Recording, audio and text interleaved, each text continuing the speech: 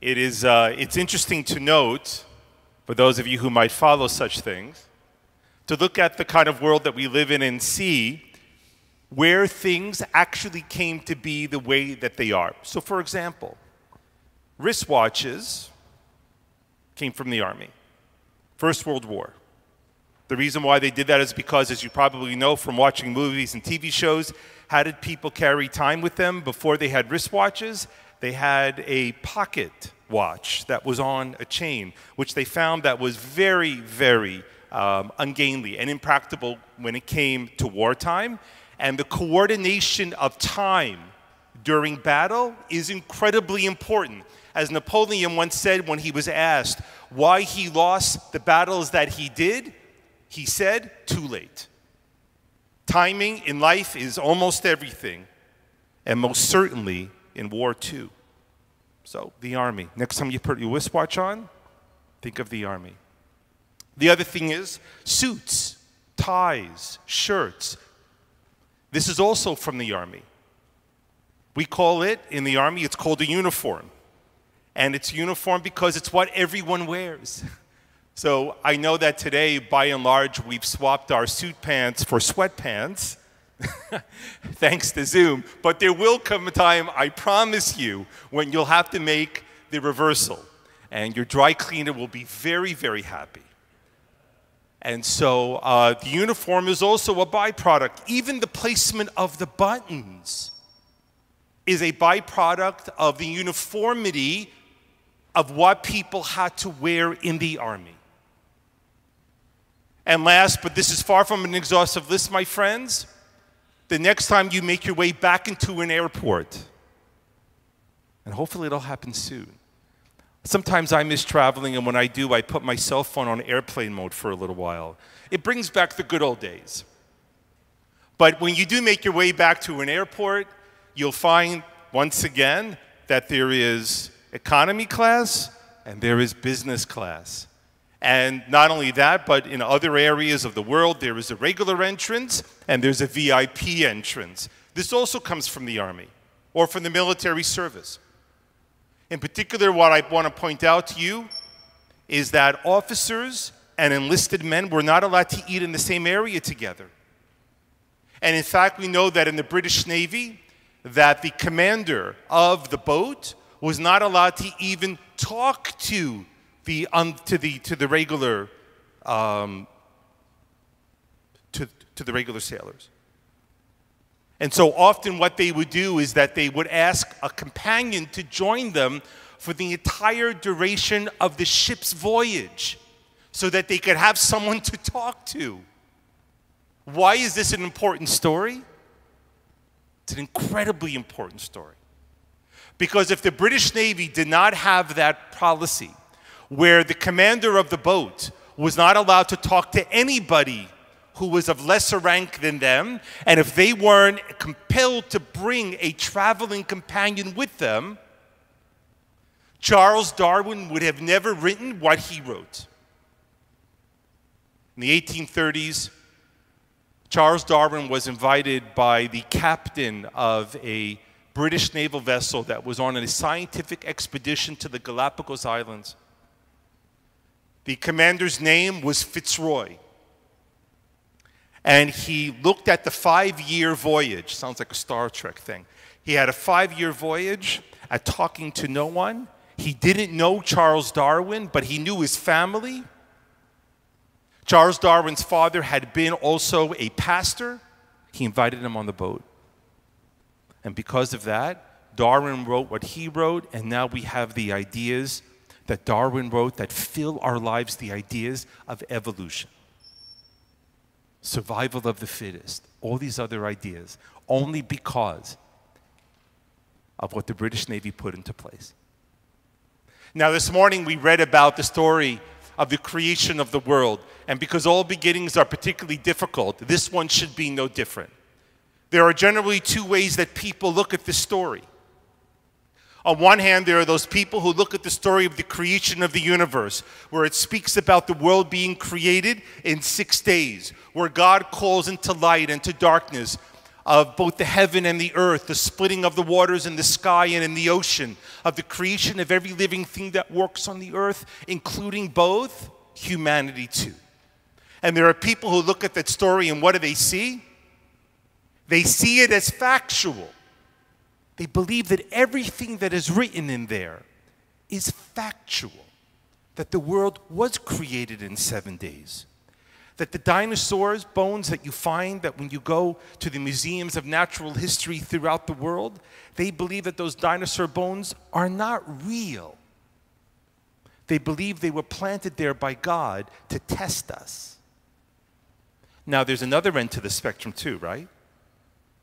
The other end of the spectrum says that it's all a lie, that none of it is true. And therefore, because none of it is factual, on a factual basis, we know that the universe that we occupy is not thousands of years old. We know that it is billions of years old. How do we know this? Because in the 1960s, at Bell Laboratories in New Jersey, on an intergalactic reception set, they heard the original sounds from the Big Bang. And by listening to the spaces in between the signals, they could determine how old it was or how long it was traveling through the universe for. So on one hand, we have those who see the story of creation as completely factual, and therefore it has to be intensely studied. And then on the other hand, there are those who say that it is completely counterfactual, and you have to throw it all away. And where I find myself is smack dab in the middle. You see, I see a distinction between truth and fact. Now, fact, are the kinds of things that are scientifically provable. The sun is outside. The sun rose this morning. You look outside your window, the sun is shining. That's fact. When the sun sets, it's nighttime. That's fact. But there is a whole range of human life that is not governed by things that are scientifically provable or verifiable. There's a whole range of human life that is filled not with facts, but with truths. If a fact is verifying whether or not the sun has risen or set, what's an example of a human truth that can't be verifiable by science? For the parents of the bat mitzvahs this morning, when your daughter was reading her Haftarah, I looked at both of you, and I looked at your eyes, and I saw, because I went through it too, my children had their B'nai Mitzvah. And that love and pride that you felt, that's not scientifically verifiable, but it is a great human truth of what we give to our children because we love them. Human life is filled with great truths. And so rather than taking the story of the creation at the very beginning of the book of Genesis and throwing it out, I want to share with you from the story that we read this morning 2 truths without which human life would be unimaginable. In other words, if this story had not been written the way that it had been written, our lives would be far more shallow and far less beautiful. Here it goes. At the very beginning, we read in the narrative that God created the world in 7 days. And within all those 7 days, we are told that everything in the universe was created. Both the birds of the sky and the fish of the sea, the trees that grow on the ground, and human beings like you and me. And I don't want you to think for a moment that the Torah is presenting itself to be a science book, because it is not a science book. But the Torah, I believe in telling us that God created these things. It's not that God physically created these things, because we know, thanks to Darwin and other scientific processes, that these things came to being through natural processes. But when the Torah says that God willed or wished or wanted or created the things to come into being, what is it actually saying? It's saying that God wants us here. that every act of creation, we believe, is the byproduct of an act of love. And there is no thing that any human needs more to hear, that you are here because you are loved. And we know how deeply we have that need. And the very beginning of the story affirms and reaffirms for us the importance of love that is central in our lives. The other truth I want to share with you comes at the very end of the story. Some of us, most of us, are familiar with at least the broad outlines of the story of Adam and Eve, how they countermand God's one rule to them not to eat of the fruit of knowledge, and they do. And then they're thrown out of the Garden of Eden.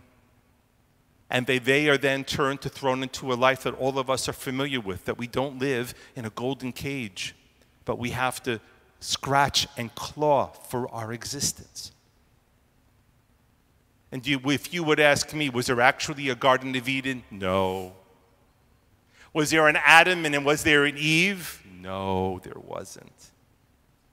Factually, the story is not true at all. But as a human truth, it is powerfully truthful. Because the story of the book of Genesis does not end. The Torah does not end when Adam and Eve leave the Garden of Eden. It is actually the beginning of the story. And the lesson that we learned from that are words that I heard from the Nobel Prize laureate and Holocaust survivor, Elie Wiesel.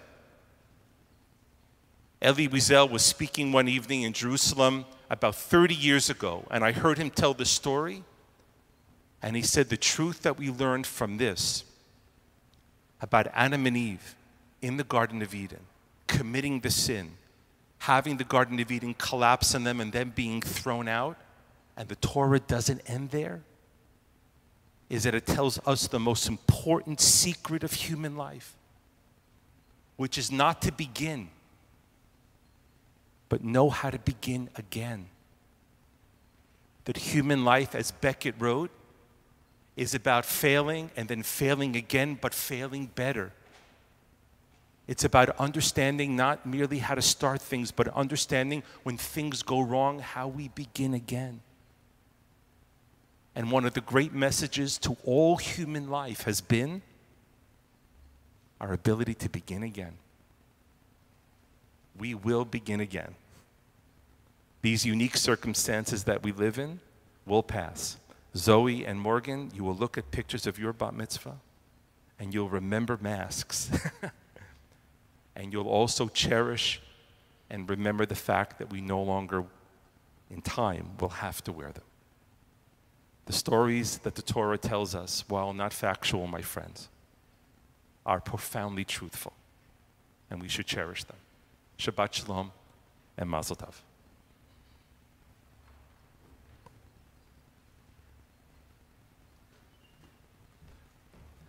Everyone, please rise, page 368.